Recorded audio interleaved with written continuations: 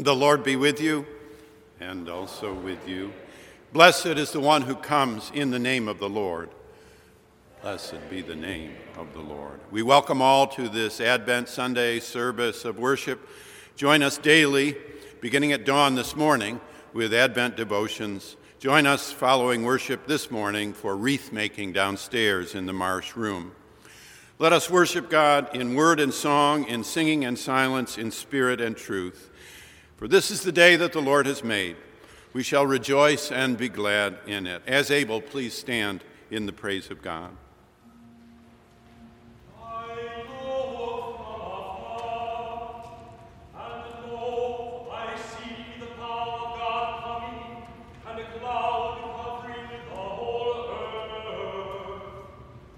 Oh,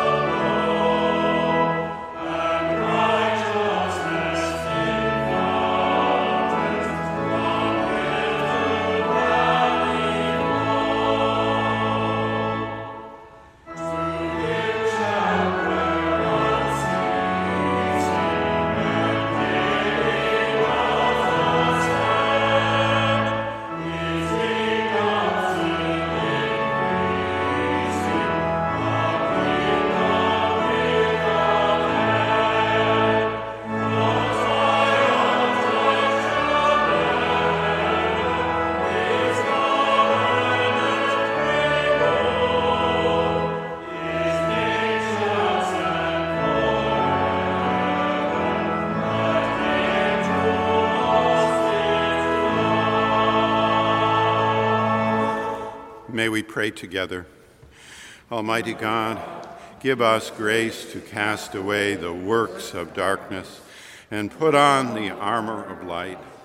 Now, in the time of this mortal life, in which your Son, Jesus Christ, came to visit us in great humility, that in the last day, when he shall come again in his glorious majesty to judge both the living and the dead, we may rise to the life immortal, through him who lives and reigns with you and the Holy Spirit, one God, now and forever. Amen. Please be seated. Dear Lord and Father of mankind, forgive our foolish ways, reclothe us in our rightful mind, in purer lives thy service find, in deeper reverence praise. Beloved, in this our moment of confession, as the choir guides us, we remember the encouragement of Scripture.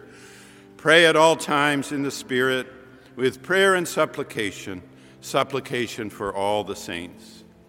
In supplication for all, we confess our sin and recognize our need for contrition, confession, and lament, awaiting the peace and pardon of Almighty God, trusting in the peace and pardon of God.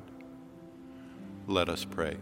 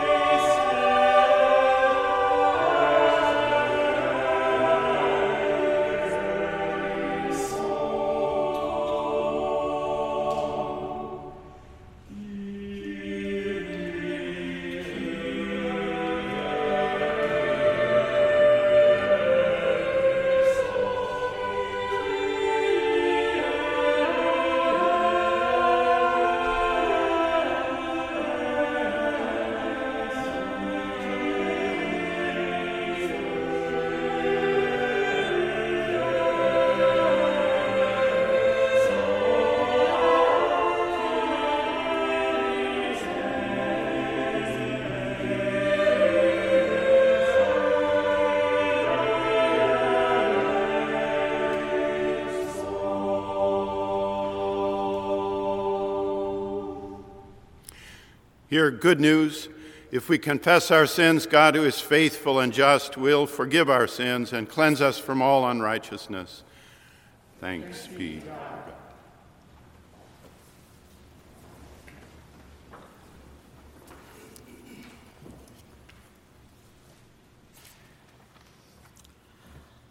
A reading from a lesson from the book of Isaiah, chapter 2, verses 1 through 5. The word that Isaiah, son of Amos, saw concerning Judah and Jerusalem. In the days to come, the mountain of the Lord's house shall be established as the highest of the mountains, and shall be raised above the hills. All the nations shall stream to it. Many people shall come and say, "Come, let us go up to the mountain of the Lord, to the house of the God of Jacob, that he may teach us the ways, and that we may walk in his paths. For out of Zion shall go forth instruction, and the word of the Lord from Jerusalem. He shall judge between the nations, and shall arbitrate for many peoples. They shall beat their swords into plowshares, and their spears into pruning hooks. Nation shall not lift up sword against nation, neither shall they learn war any more. O house of Jacob, come, let us walk in the light of the Lord. The word of the Lord. Thanks be to God.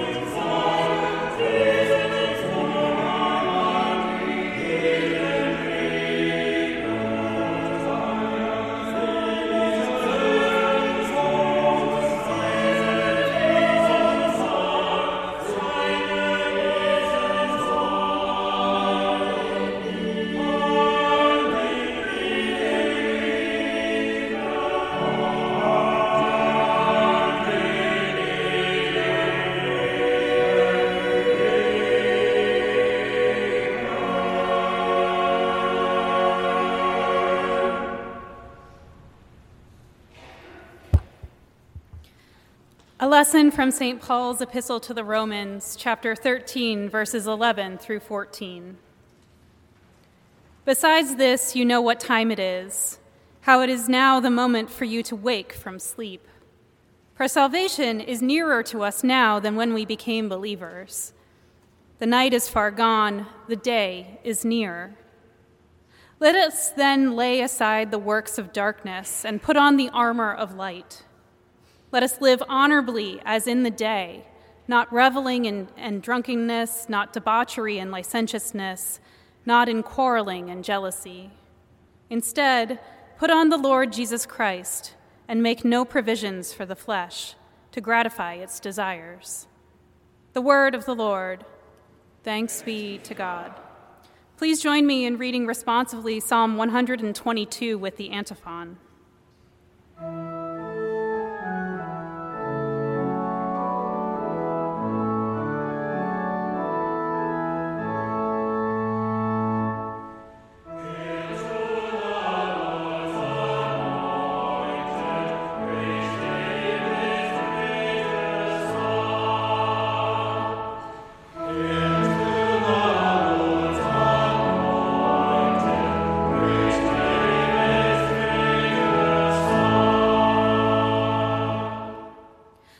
I was glad when they said to me, "Let us go to the house of the Lord."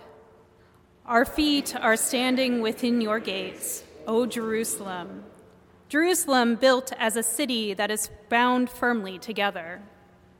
To the tribes go up, the tribes of the Lord, as was decreed for Israel, to give thanks to the name of the Lord. For there the thrones for judgment were set up, the thrones of the house of David. Pray for the peace of Jerusalem. May they prosper who love you. Peace be within your walls, and security within your towers. For the sake of my relatives and friends, I will say, peace be within you. For the sake of the house of the Lord our God, I will seek your good.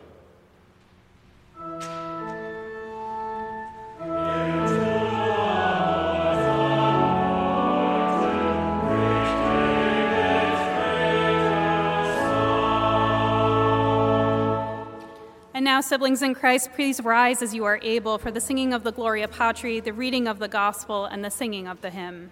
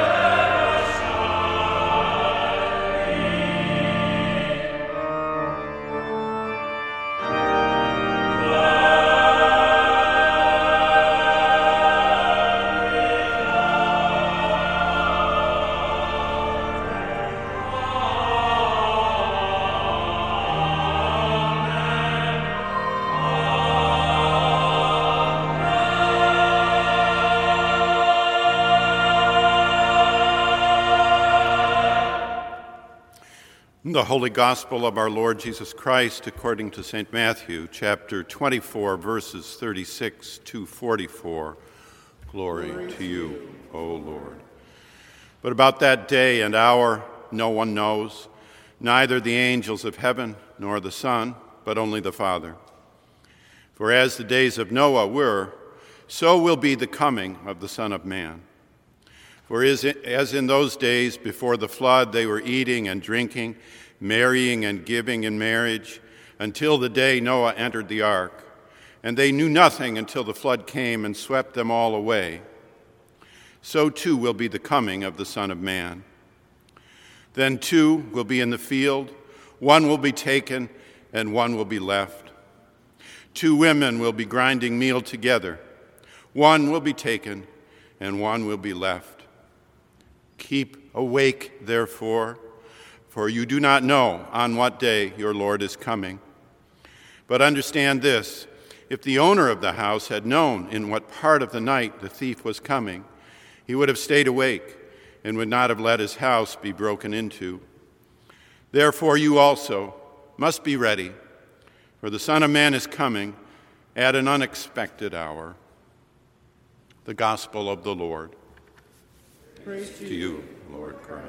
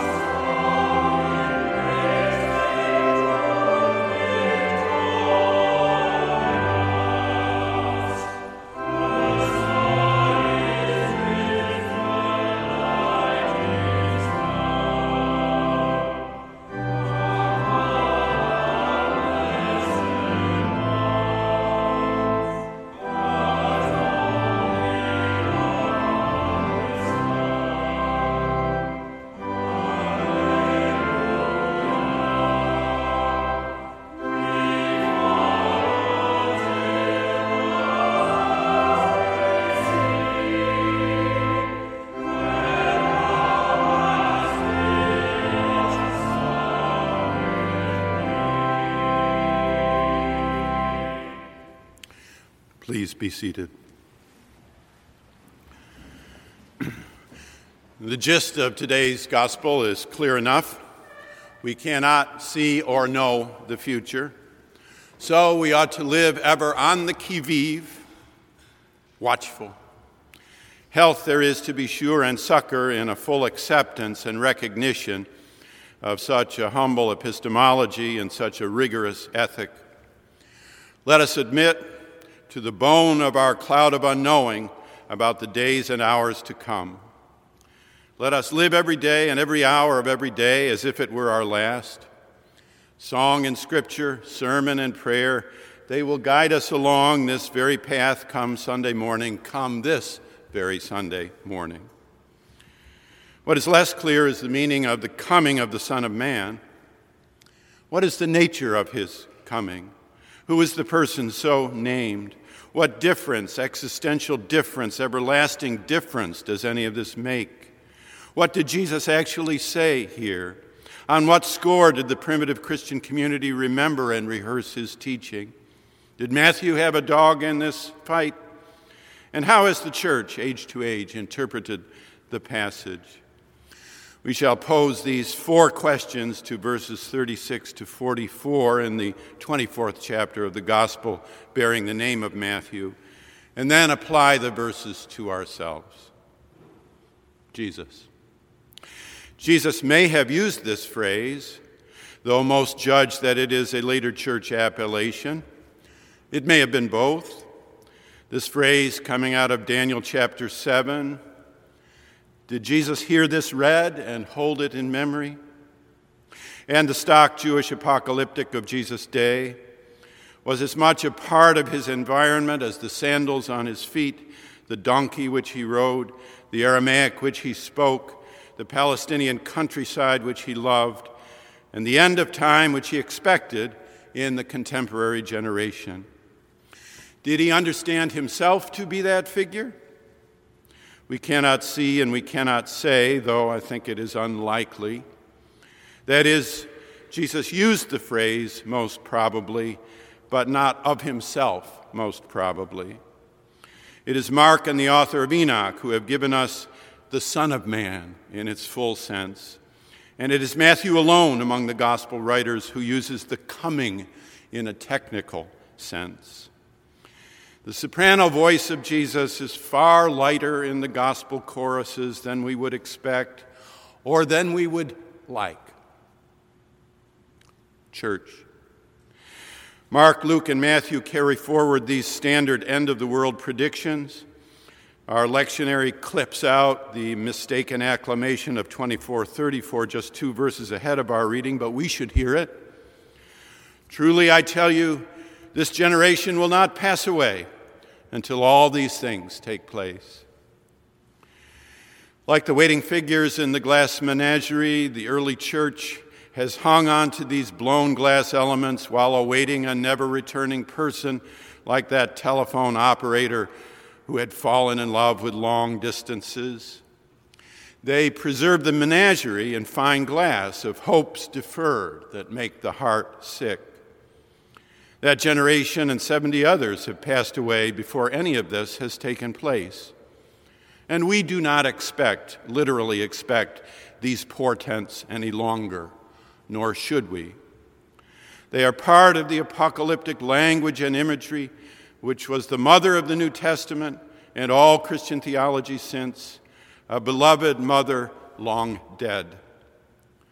The Son of Man was the favorite hope child of that mother. A long, low, alto area, this. Yet we should and do hear these apocalyptic passages.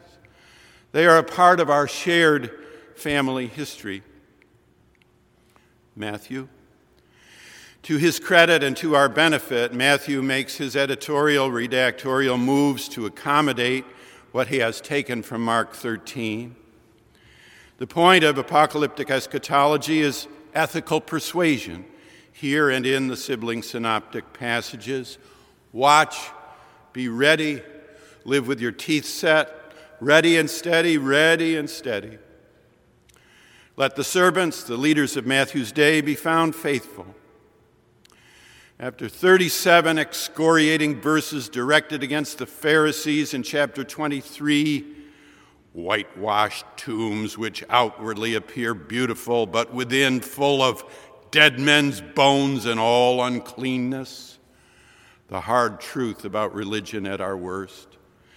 And after 43 further verses in chapter 24 of standard end-time language, Matthew pulls up. He stands and he delivers his sermon. You must be ready. Steady and ready. Steady and ready. The figure of the future is coming at an hour you do not expect. Hail the Matthew tenor voice. Tradition. Immediately the church scrambled to reinvent and reinterpret. Basso profundo. One example found early in the passage will suffice. Of that day no one knows, not even the Son, except that some texts take out even the Son in deference to Jesus' later and higher person. It is finally, and except for occasional oddball readings like that of the Montanists in the 2nd century and the fundamentalists in the 21st, it is the church's view that apocalyptic language and imagery convey the future as unknowable and the present as unrepeatable.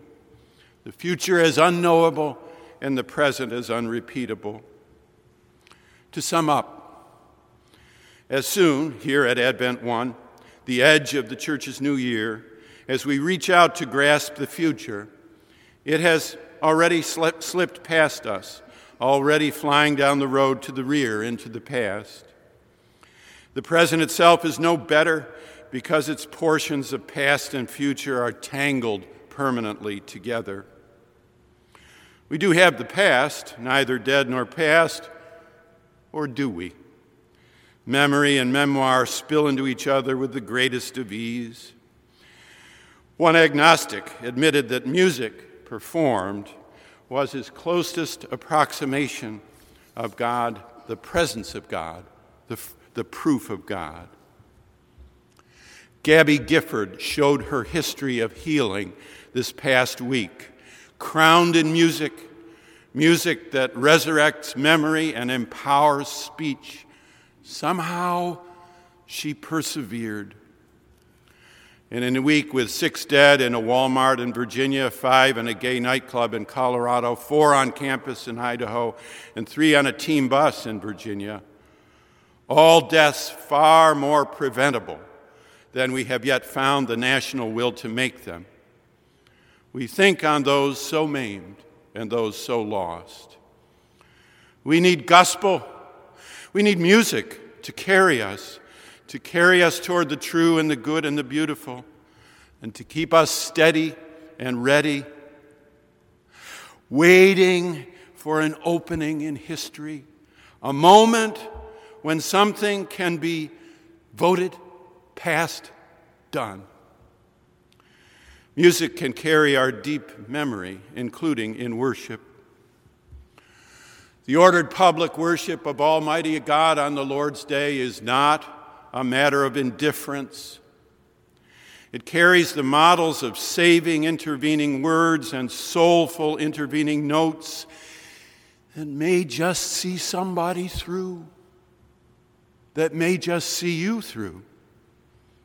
We shall listen in a moment to a beautiful anthem with rapt attention.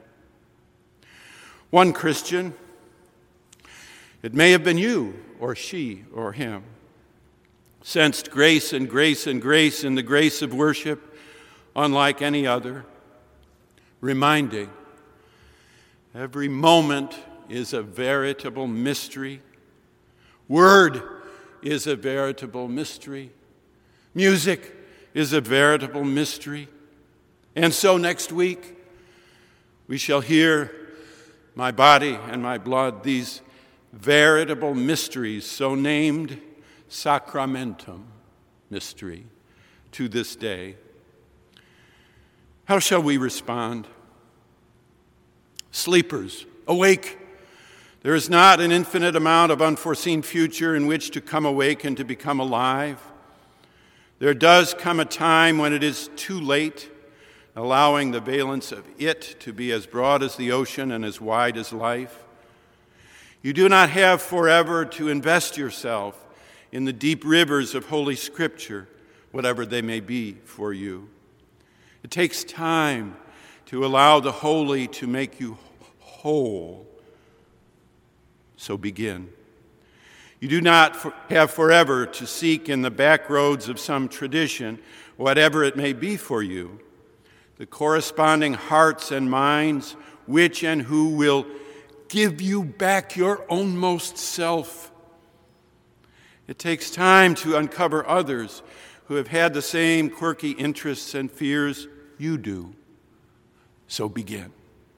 You do not have forever to sift and think through what you think about what lasts and matters and counts and works.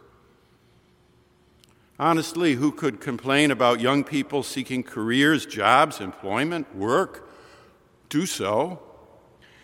But work alone will not make you human, nor allow you to become a real human being. Life is about vocation and avocation, not merely about employment and unemployment.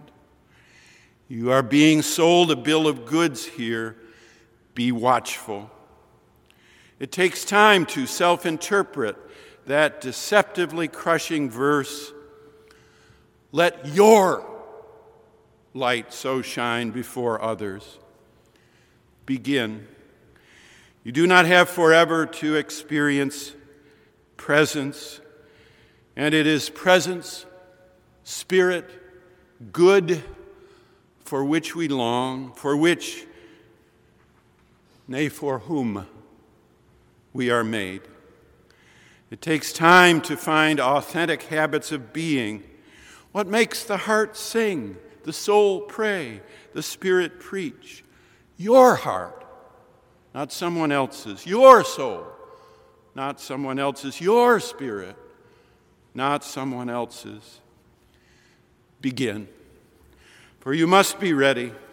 The Son of Man is coming at an hour you do not expect. For example, how do you deal with hurt that comes from a person you deeply love, a relationship you truly enjoy, an institution you firmly affirm, or a friendship you lastingly cherish? Was yours a contentious Thanksgiving feast? It is one thing to think about pain, permanent or passing, that comes in collision with others whom we do not know well or care for. These traffic accidents are perhaps to be expected in the rush hours of relational experience. When we do not know one another or not well, we can miss cues and generate miscues that those more familiar would avoid. Not knowing you, I did not know and would never have expected that you are an avid Yankees fan. And if I had, I would never have said what I did directly about the Yankees. Well, probably I wouldn't. But what about the church you deeply love? When disappointment comes from the pulpit? What about that lifetime friend who says something unpleasant and hurtful? What about that employer whom you revere and admire and to whom you give both creativity and loyalty? And what about that community group whose organizational needs you have selflessly met that then makes a statement or takes a decision that causes you pain? Or what about the country you love when its voice, its choice, deeply disappoint? In short, what happens when those you love hurt you? How do you deal with that? You must be ready, for the Son of Man is coming at an hour you do not expect. Perhaps you will erupt in the moment and lash out in reaction without any due process of reflection because the moment needs it and you have or feel you have no choice. Let your yea be yea and your nay be nay. Be angry, but do not let the sun come down on your anger. Yet this may cause more problems than it solves, but you may have had no choice. Or you may sense that you just want to put some distance between yourself and your source of pain, institutional, relational, or personal. A little time, a little distance, a little pause, a little absence. Thence a cooling off, it may be, not a squaring off. In some measure, that may suit you and the challenge. You did not start it. You do not need to take responsibility for it.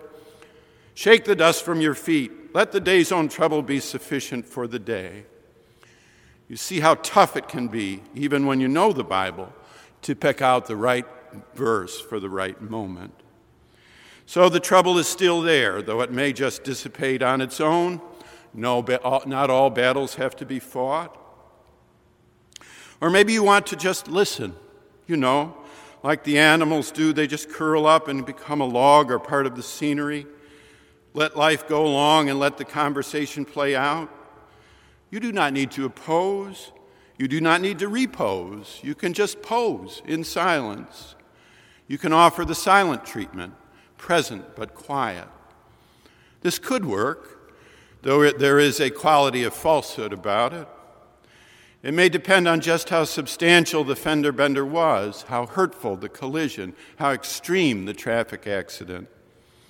Silence alone has limits to its beneficence. Still, as the man said, I would rather remain silent and be thought a fool than to open my mouth and remove all doubt. Sometimes it is the better just to keep your own counsel. You must be ready, for the Son of Man is coming at an hour you do not expect. On this, the first Sunday of Advent, we are reminded. We have, though, at least one other option. We are approaching the season of Advent, are we not? We are in it. So, wait upon the Lord. That is, you might think through whatever happened, that incident, personal or relational, both putting the best and worst lights upon it. You might then pray about it. You might then hold it in prayerful thought.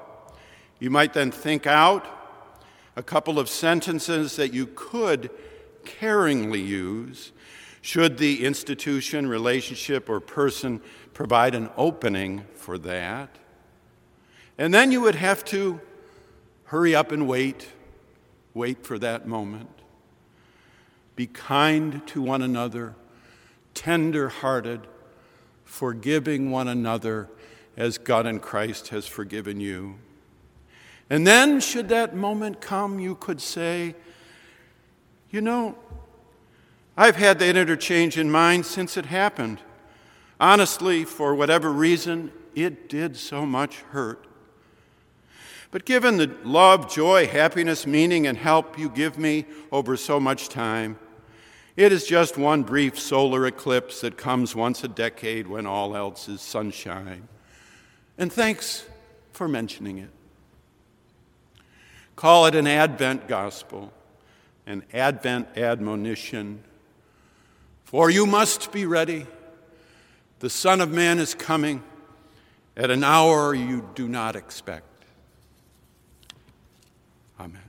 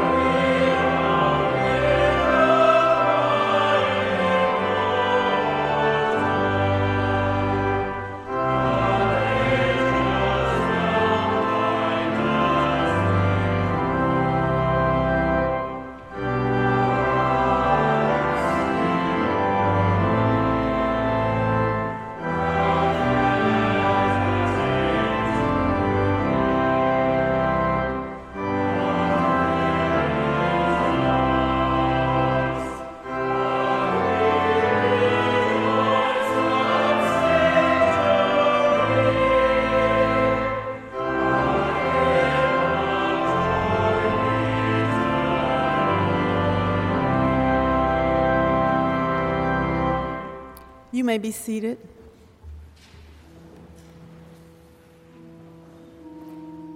Oh, come, all ye faithful. Come, ye thankful people. Come. Come, ye disconsolate. Come, let us adore him. The beckoning words of these familiar hymns serve as our invitation to prayer. You are welcome to follow your tradition and stand, sit, or kneel at the altar rail. Now let us sing together hymn 473, Lead Me, Lord.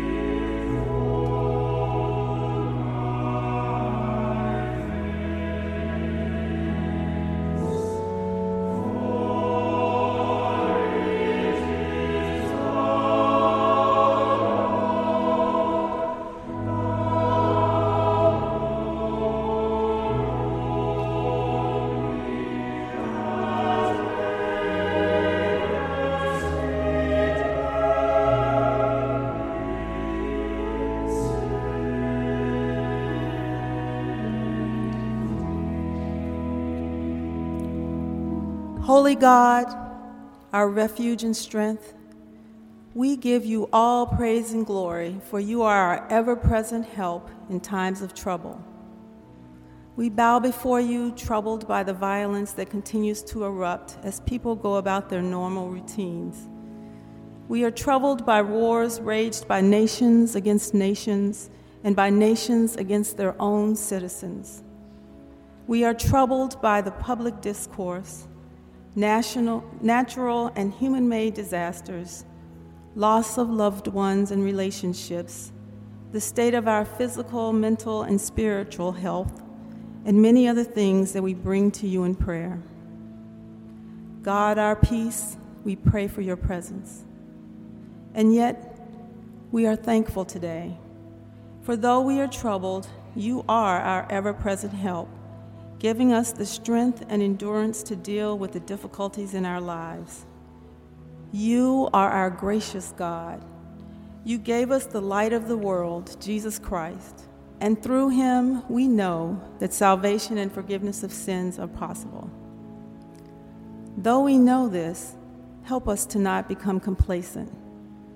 During this season of preparation and anticipation, help us to renew our efforts to turn our focus away from things of this world, clothing ourselves in Christ so that we are ready for his return.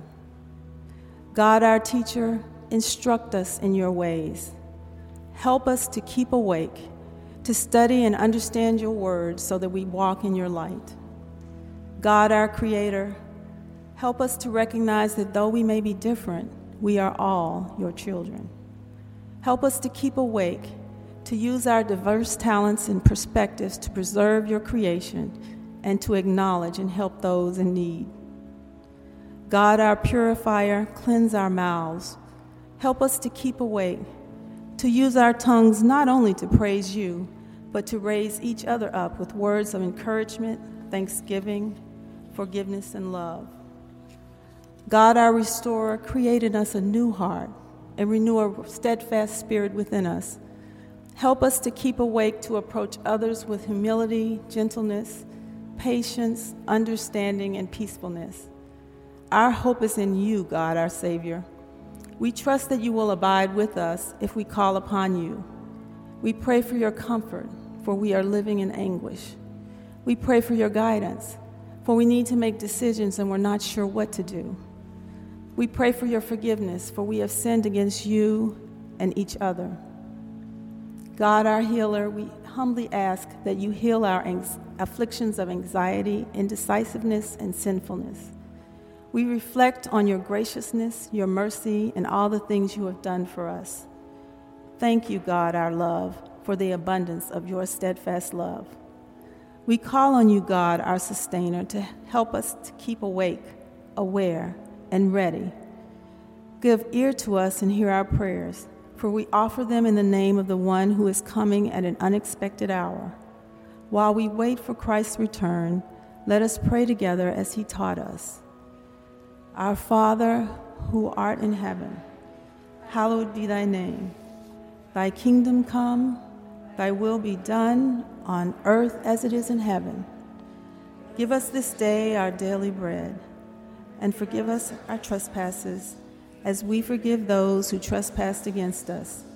And lead us not into temptation, but deliver us from evil. For thine is the kingdom and the power and the glory forever and ever. Amen.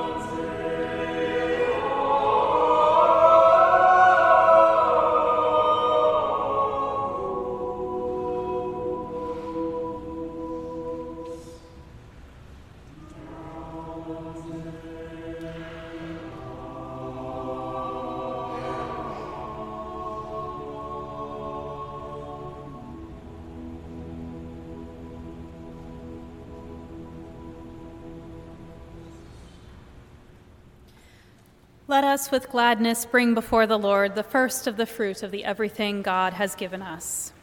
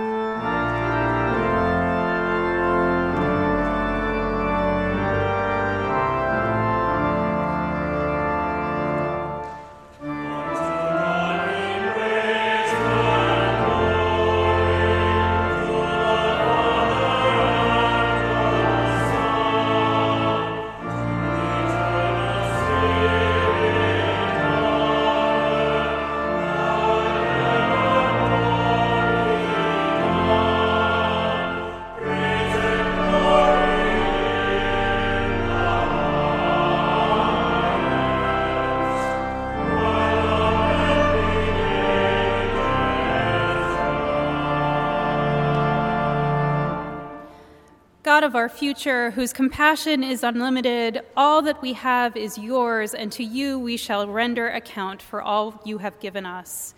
As we offer you these gifts we enjoy from your bounty, grant that we may live well, love generously, and seek first your kingdom on earth as in heaven, through Jesus Christ our Lord. Amen.